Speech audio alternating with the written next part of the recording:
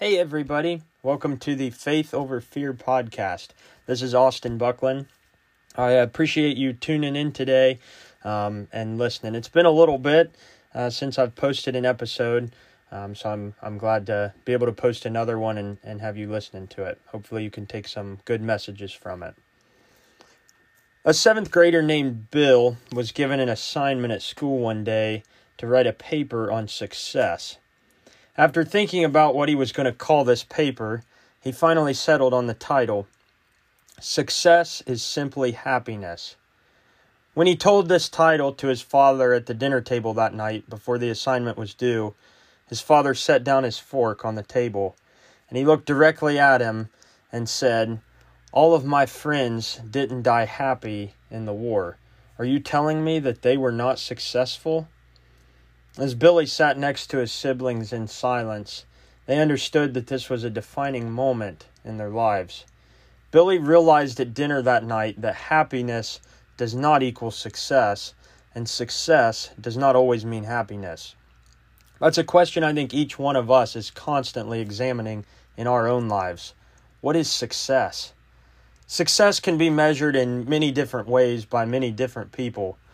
When a woman named Hetty Green died in 1916, her estate was estimated to be worth just shy of $100 million, which is almost $2.7 billion in today's dollars.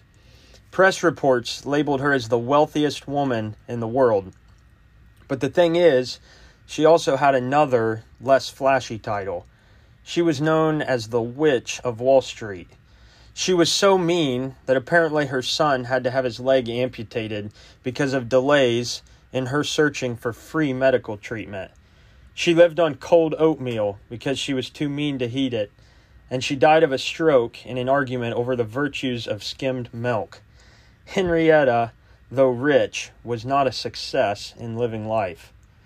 For some, success might mean having a fulfilling job in which you can make a difference in society while still having enough money to pay your expenses and still have enough time for family or activities you enjoy. To some, it's defined by what kind of an education you have or where you went to school. Some would say it's measured by how much money you have in the bank or how big your house is. It was said many years ago that your potential success was determined by how high your IQ was. Today, our culture might view that someone is successful when they've reached millions of Instagram followers. But do these things accurately define success? How does God define success? What does a successful Christian life look like? In navigating our journey of faith in life today, what is spiritual perfection? Can we reach it? By dictionary definition, success is defined as the achievement of something desired, planned, or attempted. In other words, you have to be aiming at your goal before you can claim success. Now, I don't know about you, but I want to make my life count for God. I want to be successful, not in what the world thinks of me, but I want to be successful in the eyes of God. Other than Jesus himself, I don't suppose anyone was much more successful at making their life count for God than the Apostle Paul. In the text that we're going to be studying today, Paul tells the secret to his extraordinary success at making his life count for God. Let's look and see how he did it. Starting in verse 12 of Philippians chapter 3, he says, "Not that I have already obtained all this, or have already arrived at my goal, but I press on to take hold of that for which Christ Jesus took hold of me. Brothers and sisters, I do not consider myself yet to have taken hold of it, but one thing I do, forgetting what is behind and straining toward what is ahead. I press on toward the goal to win the prize for which God has called me heavenward in Christ Jesus." Now, Paul obviously had a lot going for his resume of faith. If we had accomplished just some of the things that Paul had, I'd say it might be easy to lead ourselves into thinking that, hey, I've really made it, that I've arrived on some kind of spiritual high. Paul had made long missionary journeys. He planted churches, preaching the gospel and giving strength and encouragement to early Christians along the way. Of the 27 books that make up the New Testament, Paul is credited as the author of 13 of them. But Paul said, I do not consider myself to have yet taken hold of it. He's basically saying, I am not perfect. Paul even wrote to Timothy saying, Timothy, this is a true saying, and it's worthy of all acceptation. Christ Jesus came into the world to save sinners, of whom I am chief. Paul called himself the biggest sinner of them all. He didn't think he was good enough. Well, Paul relates to the same things that we feel today. I'm struggling with all the same things you're struggling with, he's saying. I'm the chief of sinners. I have to watch what I say and what I do and where I go and what I think. If you think you've already arrived at perfect faith, you are off target. Paul was not good enough. And I'm here to tell you today, folks, every single one of you, you are not good enough to get into heaven because of your own goodness. I am not good enough to get into heaven because of my own goodness. I need the blood of Jesus, and you need the blood of Jesus. You see, mercy and grace make up for our human weaknesses and imperfections. I heard a story recently about a man who came up to his preacher at a Christian retreat and told him that he had reached a state of spiritual perfection, really feeling good about himself. And without a word, the preacher picked up a pitcher of ice water and poured it on the man's head. Now, when the man became furious and reacted like most normal people would if cold water were poured on their head, the preacher said, well, now I know exactly what spiritual perfection you've come to. Well, you see, true spiritual success, true spiritual perfection is not a destination, it's a journey. And that journey is faith. Don't ever fall into the trap of thinking that you're good enough or that you've arrived at your goal. If you become satisfied with where you are right now, then you've already given up. We should constantly be striving to be better and stronger in our faith. The way we view being a winner or successful sits in the way we view ourselves and the way we view God. It comes down to our attitude. Think about what Solomon said in Proverbs chapter 23, verse 7. For as he thinketh in his heart, so is he. The thing is, you believe what's in your heart. The thoughts and inclinations of your heart shape the reality of what you are. They shape your thinking, which will ultimately shape your actions. The only thing that can keep you from being a winner is you making the choice to give up. Failure is having no ambition to grow because you are okay with just being okay. Now, this doesn't mean that we can't be content with our circumstances, because Paul also teaches us the importance of being content with what we have. A baby is fine with drinking milk, and that's all right, because that's all they need at the time. They're happy with it. But if a 6-year-old is still only drinking milk and not eating or even wanting to eat real food, then there's a real problem, isn't there? A college student can be content and happy with eating ramen noodles, but that doesn't mean they don't want to work towards eating steak and potatoes eventually. The key is that we should be striving to be better each and every single day. We should be trying harder and harder to be more like Jesus. If you think that you're there and you've reached it, then you're wrong, and maybe humility is what you need to work on. But here's the good news. The good news is that we can be good enough through Jesus Christ, our Savior. 1 John chapter 5, verses 4 and 5 says, For everyone who has been born of God overcomes the world, and this is the victory that has overcome the world, our faith. Who is it that overcomes the world except the one who believes that Jesus is the Son of God?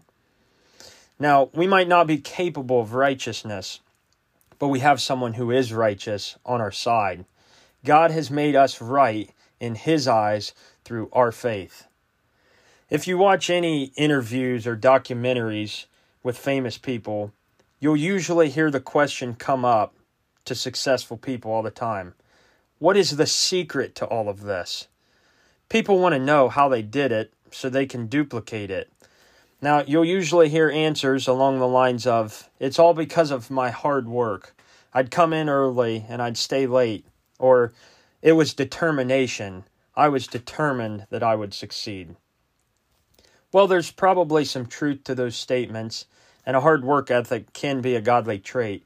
The good news for all of us as Christians is that the secret to success is no secret at all. God didn't intend for success to be something that we accidentally stumble across, looking for some kind of lost treasure somewhere. But Paul gives us a list of things to do.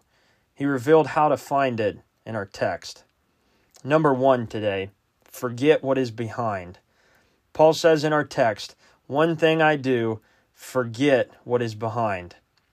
He gives a similar idea in Hebrews 12 verse 1 when he says, let us throw off everything that hinders and the sin that so easily entangles. No matter how much you regret what your past consists of, there's absolutely nothing you're going to do to change it. And as Christians, oftentimes, that's a difficult truth to accept. Because now that we're in a relationship with God, we're ashamed of the things that we did in our prior life. But if you're driving your car down the road and you're staring in your rearview mirror, you're going to crash. It's inevitable. We cannot live up to the glory that God has called us to if we can't let go of the things that hold us back and hold us down. David had committed murder and adultery. Moses killed an Egyptian out of anger. Paul spent most of his younger grown-up life persecuting Christians. He searched them out and he hunted them down to put them to death. But God had bigger plans for each one of them, and they needed to let go of their past before they could move on to a successful future. Now, it's clear that Paul has not forgotten his previous lifestyle, but however, he does not dwell there.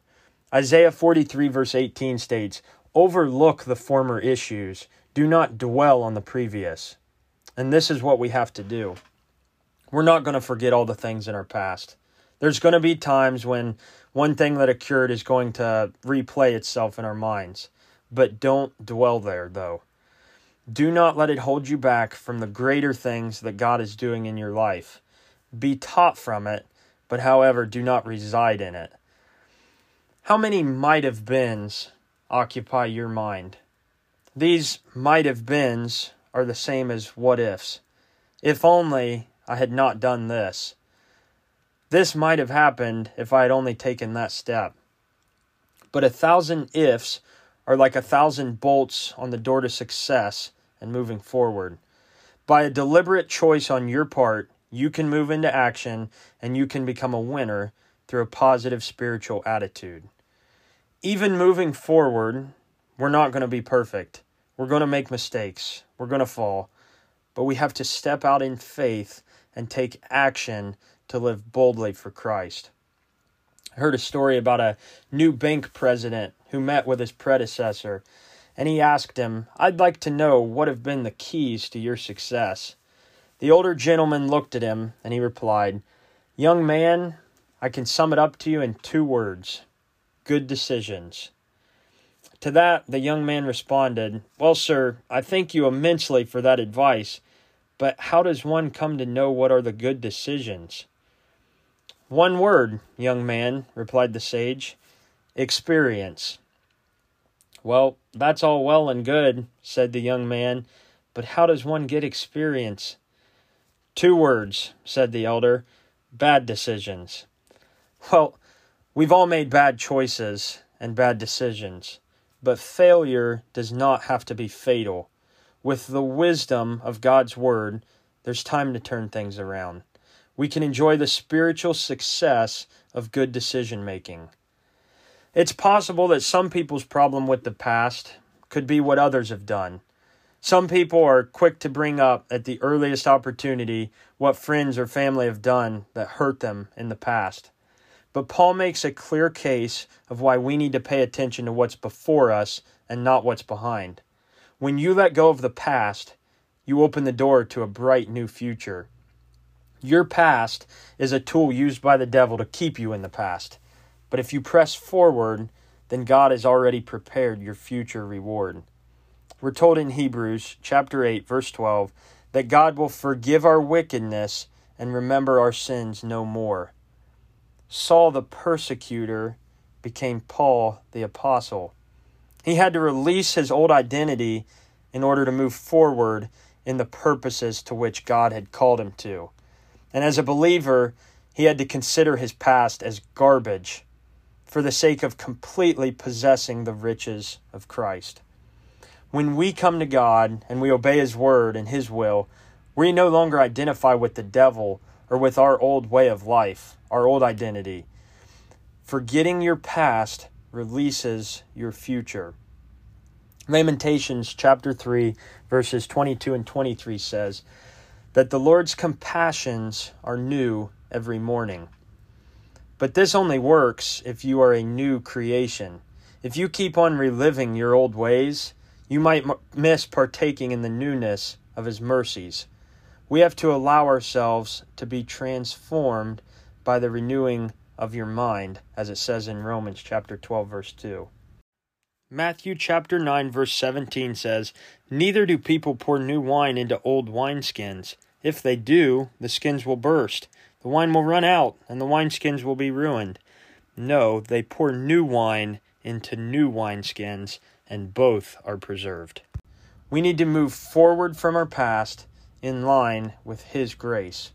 Allowing the past to creep into your life today will hinder your future, and it's going to hold you back from a successful Christian life.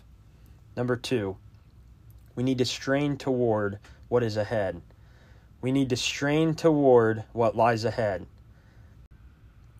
When we think of the act of straining, we probably think of a workout. People strain their muscles when they're trying to build strength. My high school phys ed teacher loved wearing t-shirts with the slogan, "No pain, no gain." And if we're straining forward, if we're pressing on, then it means that nothing is going to take us away from our goals for Christ. Romans chapter 8, verse 39 says that neither height nor depth, nor anything else in all creation will be able to separate us from the love of God that is in Christ Jesus our Lord. Detours can be so frustrating sometimes, can't they? Well, detours are distractions from our original intended route that we had planned to take. When we get in our cars, we usually have a destination in mind. Typically, we know how we plan to get there, to include the roads and highways we intend to take along the way. But on some occasions, though, we run into these occasional detours. Well, they're unexpected and they're inconvenient. Maybe a police officer redirects traffic down a different road, or a sign informs you that your route is closed. They take us off our intended route, and as such, it takes us longer than we had planned to get to our final destination. A straight line is simple, and an uninterrupted journey is preferable compared to a whole lot of stopping and starting. As believers in Jesus Christ, we have a destiny. From an eternal perspective, we know what our destiny is, to be in God's presence forever, worshiping him. But our focus here is on the present destiny, the one he has for us in this life. In other words, where are we going in the life we have today? God has a plan for your life and a purpose for your existence. The reason you weren't just taken to heaven the moment after you were baptized and became a Christian is because he has a purpose on earth for you to fulfill. It's not just to get a job or collect a paycheck or to pay bills or to have fun on the weekend. There is a God-designed plan for your life, but he rarely ever takes us to that destiny apart from detours. He seldom takes us from point A to B without causing us to make stops at P, X, and Q along the way. When you take a detour, your traveling, your time, and your safety is now in the hands of the construction workers who mapped out the alternative route. If you can just pause your initial frustration for a second in a detour, you can turn it into curiosity as you travel along roads that you might have otherwise never seen on the way to your destination. Sometimes they allow you to discover new places and new treasures if you'll just open your eyes to it. Of course, traffic detours are a very literal example, but what about the detours that we take or we are given in life? The ones that catch us off guard, leaving us frustrated, confused, curious, and heartbroken. Why did this have to happen, God? Why right now? Why me? The temptation is to become discouraged, maybe even angry at God. But to fulfill his purpose, we have to strain ahead, pressing on towards the goal. Sometimes faith requires a great deal of perseverance. Maybe we just need to take a step back and see if there's purpose in the pain, a purpose to bring us closer to our goals in Christ. Romans 8 verse 28 says, "And we know that for those who love God, all things work together for good, for those who are called according to his purpose." To make it through those detours in life, our focus needs to be on what lies ahead, on what our ambitions are, on what our destination is. Whether a successful person's views are worldly or godly, they all have something in common. You know what that is? They never run out of goals. And you know why? It's because they set new goals. They set their expectations constantly bigger and higher when they reach their old goals. The business person is planning for expansion and innovative ideas. The athlete is training to run faster and jump even higher. And the Christian is finding new ways to share their faith and reach out to people through God's love with their words and actions. Winning people refuse to sit back and settle with where they're at. That's one of the vital keys to winning. It's action. If you expect to move forward and excel in your field of work, then you have to start acting and thinking like a winner. This means that you become a person of action, actions that lead to winning. God wants his creation to be winners. Do you believe that?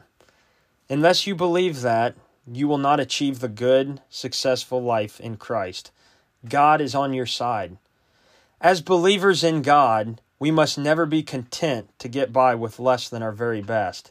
And when we do our best, that's what makes us winners. Jesus has called us to be winners. You know how I know that? Because the alternative is losing. God did not call you or I to be failures or losers. Most people at least understand that winning and being successful basically means the opposite of losing. Nobody wants to be a loser, do they? There was a young man one time with a skull tattoo on his shoulder, and under it was written, "Born loser." Well, that's simply not true. Nobody is a born loser. We become losers by freedom of choice. Our own choices, not the choices of anyone else. Goals and dreams can keep you alive. It's not by chance that only 8% of people die in the 3 months prior to their birthday, but 43% die within 3 months after their birthday. Why is that? Well, someone says, if I can just reach my birthday, I'll be ready to go. Or if I can just live to see my family at Christmas, then I can die in peace. Now, to you, that might not be a very ambitious goal, but nonetheless, it's one that keeps people alive. Well, what's your dream? What's your goal in life? What do you want to accomplish? John enrolled in college, and he decided to become a preacher. He shared his dream with his roommate in his stutter-filled sentence. The roommate answered him, "John, you will never make it. You can't even talk plainly, and people just are not going to listen to you." But John repeated his goal, stuttering along once again. He had a dream. There was a young lady on the campus that John just absolutely admired. She was beautiful. She was the homecoming queen, and she had received several honors. John told his roommate, "I'm going to date Mary Lou." His roommate laughed and said, "John, she can go out with any guy on the campus. She isn't even going to give you the time of day. Just forget about it." "I don't care," said John. "I'm going to ask her anyways." Well, one day John approached Mary Lou, and he said, "Mary Lou, I want to go out with you." She had a shocked look on her face, and she answered, "What did you just say, John?" John repeated the line, "I said I want to go out with you." And she exclaimed, "John, you are speaking distinctively, and I can understand you perfectly. You've had to have been practicing to talk like this." And John replied, "I've been practicing for months." Well, just like that, John had a date with Mary Lou, and John became a preacher, and he married Mary Lou. You know why? It's because John had the power to dream and the power to take action. Now, I'm not here to say that all of our dreams are always going to come true. We do sometimes have limitations, and sometimes those dreams depend on other people. Mary Lou could have picked Joe over John. But one thing is true. Only those who have dreams receive their dreams. Go for it. Live it. What is your dream? What's the purpose that we're straining for? Paul continues on to tell us what the answer should be. And that brings us to number 3. Aim heavenward bound. We need to aim heavenward bound. Paul says in verse 14, I press on toward the goal to win the prize for which God has called me heavenward in Christ Jesus. A few verses later, Paul will say in verse 20 that our citizenship is in heaven, and we eagerly await a Savior from there, the Lord Jesus Christ. Well, as we just talked about straining towards what we hope to accomplish, we have to have a goal in mind.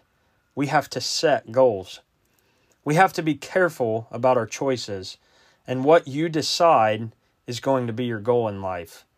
The fellow who aims at nothing hits it every single time. I heard about a man who was coming into town, and everywhere he looked, he saw a bullseye drawn on every single tree, everywhere. Right in the center of the bullseye would be an arrow. On and on, he just kept seeing it.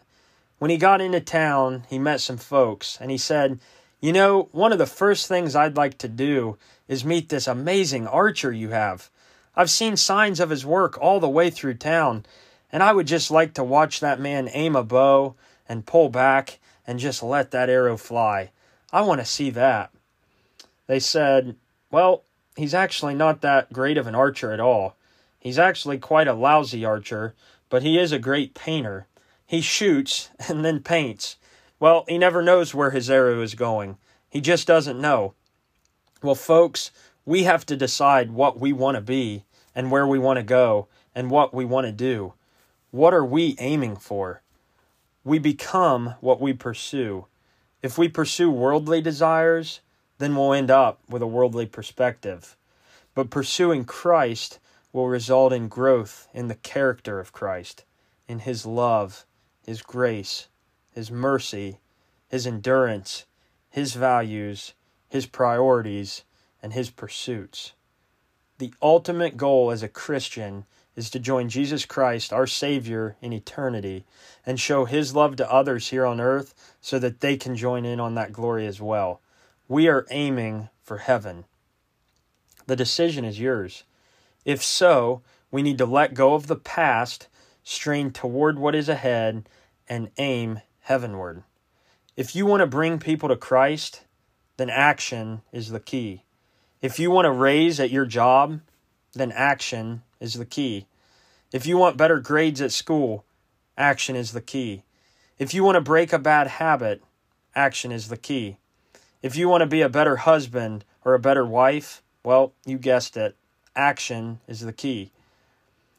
There was a man emerging from the airport to stand in the cab line, and Michael was shaking the travel cobwebs from his brain and looked up to see a bright and shiny taxi.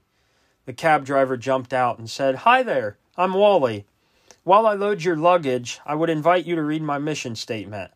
And Wally handed him a laminated card that read, "Wally's mission statement: to get my customers to their destination in the quickest, safest, and cheapest way possible in a friendly environment."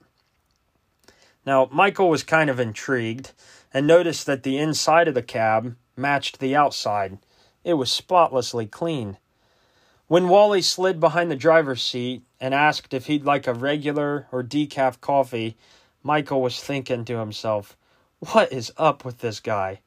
So he jokingly replied, "Well, I'm more of a soft drink kind of guy." Without missing a beat, Wally said, "Well, I have a cooler with soft drinks, energy drinks, juice, and water, so feel free to help yourself." Then Wally pointed to a stack of current magazines and newspapers and other books, and he said, "I have the New York Times, USA Today, and a Bible if you'd like to do any reading." And he handed Michael another laminated card with a list of radio stations and asked if he'd like to listen to the radio. "Let me know if you'd like me to point out the city's sights, or if you'd prefer to be left in quiet," said Wally. Now at this point, Michael was absolutely blown away, and he just had to ask with curiosity, "Have you always run your cab this way?" Smiling into the rearview mirror, Wally said, "No, in fact I haven't. I used to be like all the rest of the cab drivers, complaining and quacking like ducks. Then one day I heard a motivational speaker who talked about being an eagle instead of a duck. He said, 'Stop complaining. Don't be a duck, be an eagle. Ducks quack and complain, but eagles soar above the crowd.' I learned that eagles fly to a high spot and wait for the winds to come. When a storm hits, the eagle sets its wings so that the wind picks it up and it lifts it above the storm. The eagle uses the storm to lift it higher and stay above the fray." "That really hit me between the eyes," said Wally, "and I decided that day to become an eagle. I looked around at the other cabs and their drivers. Their cabs were dirty. They were nasty. The drivers were unfriendly and the customers were all unhappy. So I decided to make some changes. And when my customers started to respond well, I did even more." "I take it that's paid off for you," Michael said. "It sure has," Wally replied. "My first year as an eagle, I doubled my income. This year I'll probably quadruple it. My customers call me for appointments." It's up to each of us to decide if we want to be a duck or if we want to be an eagle. If you get up in the morning expecting to have a bad day, you will rarely disappoint yourself. It's all too easy to cluster with the other ducks, quacking, complaining about work and about life. But the eagle presents us with an opportunity to step out of the flock, look at the world from a higher vantage point, and rise above our self-imposed limitations. Each and every one of us wake up and are faced with a decision each day. What kind of day are we going to choose to have? Do we want to be the best we can be and be spiritually successful in our lives? What do you want to be remembered as? What do you want to be known for? For years, the airline industry referred to David Phillips as the pudding guy. That's because he had made the most of an airline promotion that offered frequent flyer miles for purchasing certain brand name products. He quickly spent $3,000 to buy 12,150 cups of pudding, and in the process earned 1.25 million miles. Now, for a time, it seemed as if his whole life revolved around getting frequent flyer miles. Well, as people observe our lives, what do they see as being the most important thing in life to us? Friends of the Apostle Paul had no trouble identifying the passion of his life. His walk matched his stated goal. "One thing I do, I press toward the goal for the prize of the upward call of God in Christ Jesus." Paul's example of single-minded devotion to Christ calls us to examine our own purpose and our priorities in living. What's important to us? For what purpose are we spending our lives? Do you want people to see you as successful? Do you want God to see you as successful?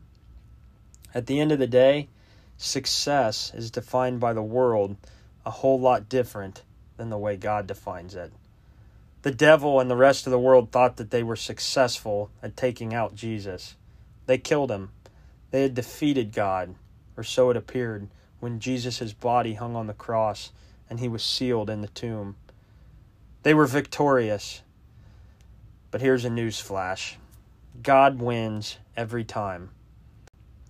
1 Corinthians 15, verses 56 and 57 says, "The sting of death is sin, and the power of sin is the law. But thanks be to God, who gives us the victory through our Lord Jesus Christ." Well, for us as Christians, no matter what stains our past or whatever detour we might have to deal with, we can be successful because our eyes are fixated on Jesus, the perfecter of faith. And if you follow these steps that Paul has given us, then you'll find the way to a successful life in Christ. Maybe today you need to rearrange your priorities. Perhaps you need to stop dwelling in the past. Are you straining forward to the life that God has called you upward to? If you haven't already given your life completely over to Christ, why not do so today? When Peter spoke the truth to the Jews in Acts chapter 2, it says that they were cut to the heart and said to Peter and the other apostles, "Brothers, what shall we do?" And Peter replied in verse 38, "Repent and be baptized, every one of you, in the name of Jesus Christ for the forgiveness of your sins, and you will receive the gift of the Holy Spirit." Why not come forward, repenting of your former ways, confessing His name, and being baptized, having your sins washed away? By doing so, you can start living your life according to His purpose today. Really appreciate you listening to another episode of Faith Over Fear. Talk to you soon.